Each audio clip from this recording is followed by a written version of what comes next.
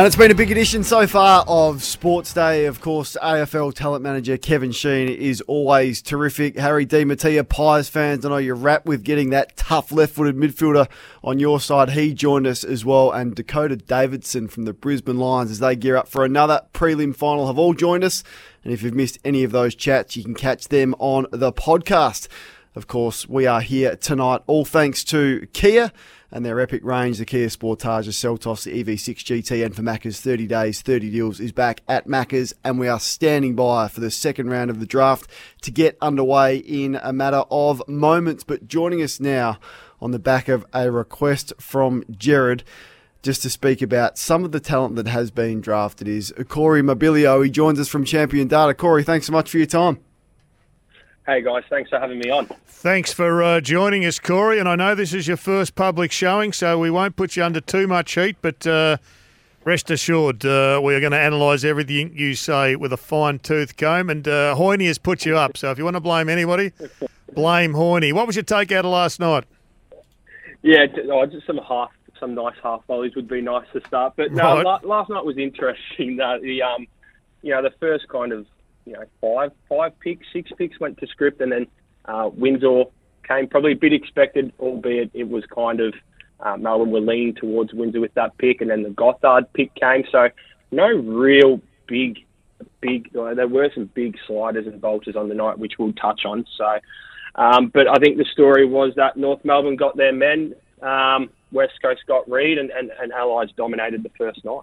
Yeah, the Allies had an incredible draft hand, and they made the most of it. So too did North Melbourne. I think that they've not opened up the window, but drawn the curtains away from the premiership window to get a bit of light in. But can I just ask you from a draft, from a numbers perspective, which is I guess your forte, would you have taken the Wizard Watson, or would you have gone down the path of what the Kangaroos did and picked up Dersma? Yeah, it's interesting. I'm sure they would have really gone over those type of two players with a fine-tooth comb. I do like Dersma. I do like him. Yep. When we look at him and when I've analysed him, he's a really smooth mover. Really nice depth step to him. 40 goals in 16 games this year. Fantastic. The question mark with him is if he can push into that midfield range, and we'll sit back in 3 to 4 years' time and analyse it. But I thought the Dersma pick was good. It still gives them opportunities with what they want to do with Sheasel next year if he continues to play off a half-back. And then McKercher, you know what you're going to get with McKercher, 10, 30-plus disposal performances in 13 matches this year. So he's just a really big accumulator who also does damage with ball in hand. So he's not just going to give you 30 plain disposals. He's really going to hurt opposition teams. Unusual for a club to pick a wingman with their first-round pick, but Caleb Windsor, he looks a pretty tidy player. He is a tidy player, and it felt like a really needs basis for Melbourne going after Windsor. And it was really heavily scrutinised come finals time, is that they were really missing that connector from that half forward, the money kick type operator. Yep. And as you said, he's an outside player. Should he be able? He should be able to move into the midfield though to, I guess, even enhance his quality. Yeah, he should in future 100%. They've lost some depth around their midfield in the off season with Jordan going and Harms, so that potentially does open up a spot. But I feel with Melbourne's two picks, they've gone with Windsor and Tholstrup, who are crying out for that connector, that mid-forward connection, which they really failed with last year. Yeah. So look for those two to potentially play really early in 2024. The biggest move of the night was Adelaide trading up to get Daniel Curtin, who had been speculated about as being a number one pick at certain stages throughout the year, and West Coast were probably desperate to get him. They didn't. I loved the move from the Crows. Corey, did you? Yeah, I'm with you, Kane, on that one. I think he's a key defender. Adelaide saw the opportunity to draft up, and they went after him, obviously with no Nick Murray for a large chunk of next year, and Worrell often had to play undersized this year. They saw an opportunity to trade up and get Curtin.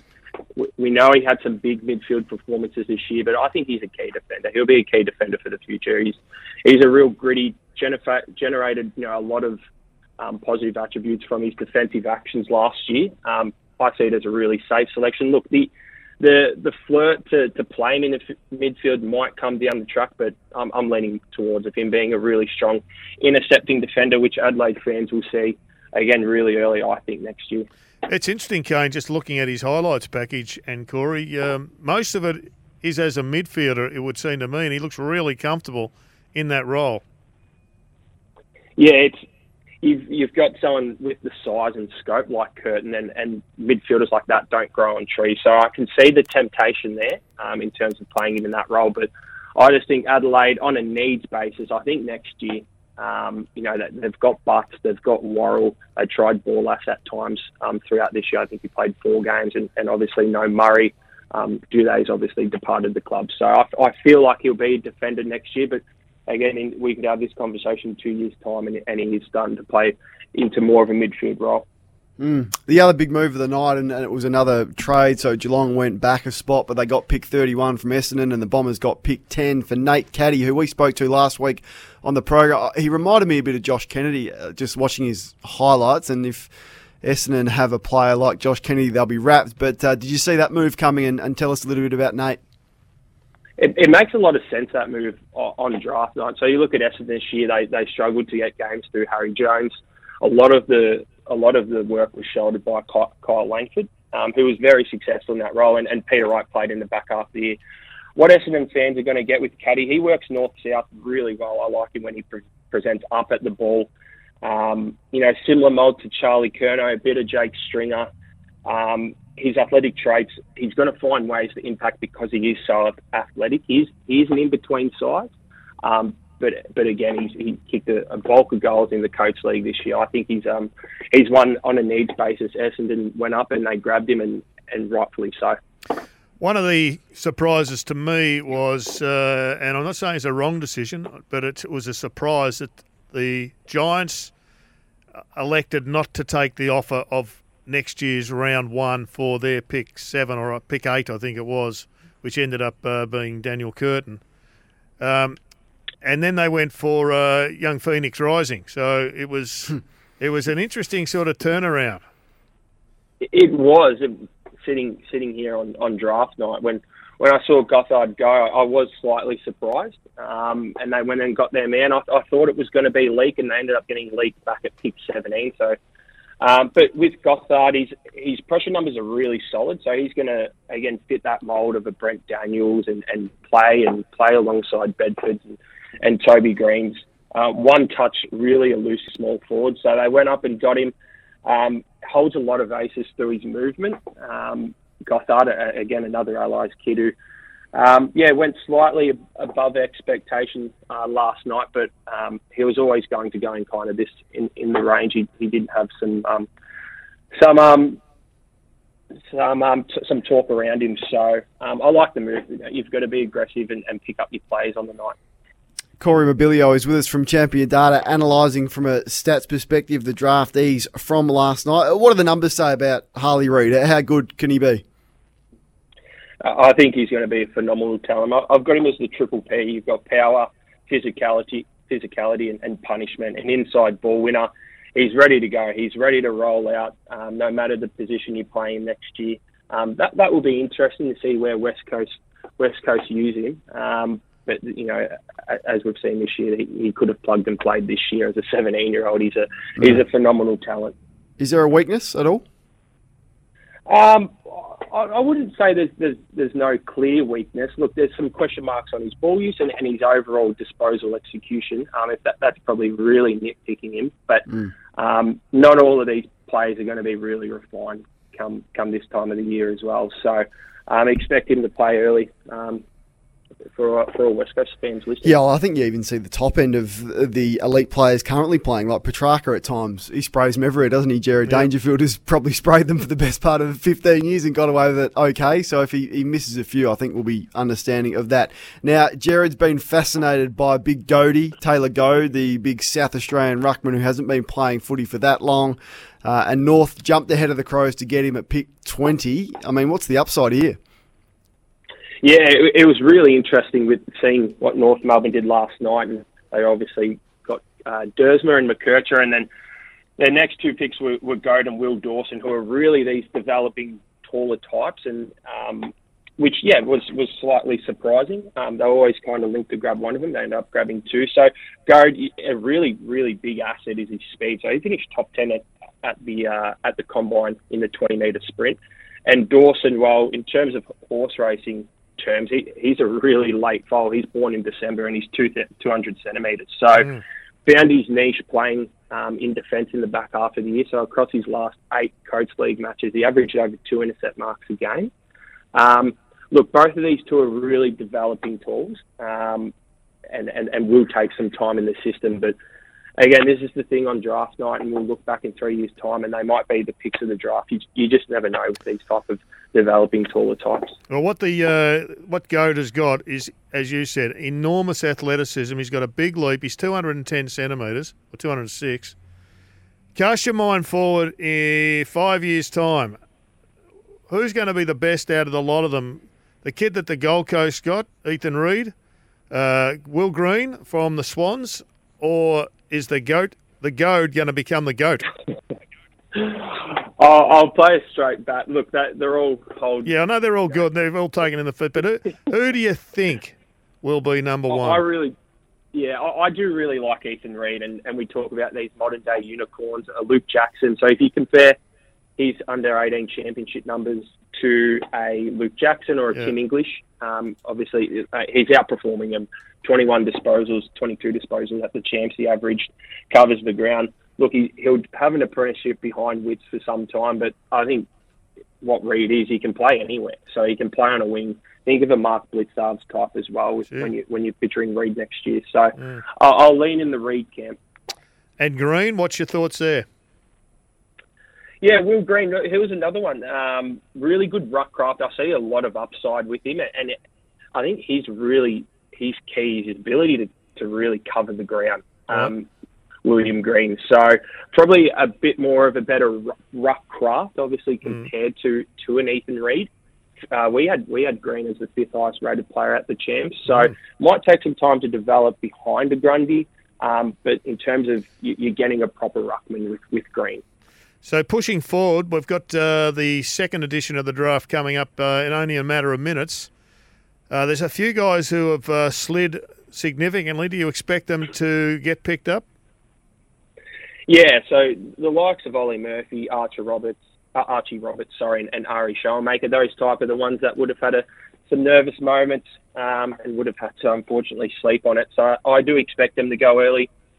West Coast hold the first pick, so look, it wouldn't surprise me if they went in their own backyard and grabbed a Mitch Edwards, another ruckman, who could take some time to develop. They've obviously got Matthew Flynn, Nick Nainui's out of the system now as well. So that first pick on the night, I think West Coast will stay in their own backyard, but there's a lot of talent around. There is a lot of talent still left on the board.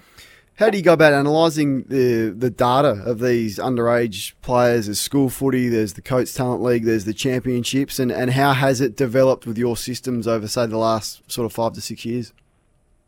Yeah, you do run into some hurdles, I guess, when analysing these type of players. You've got kids who play against men the whole year.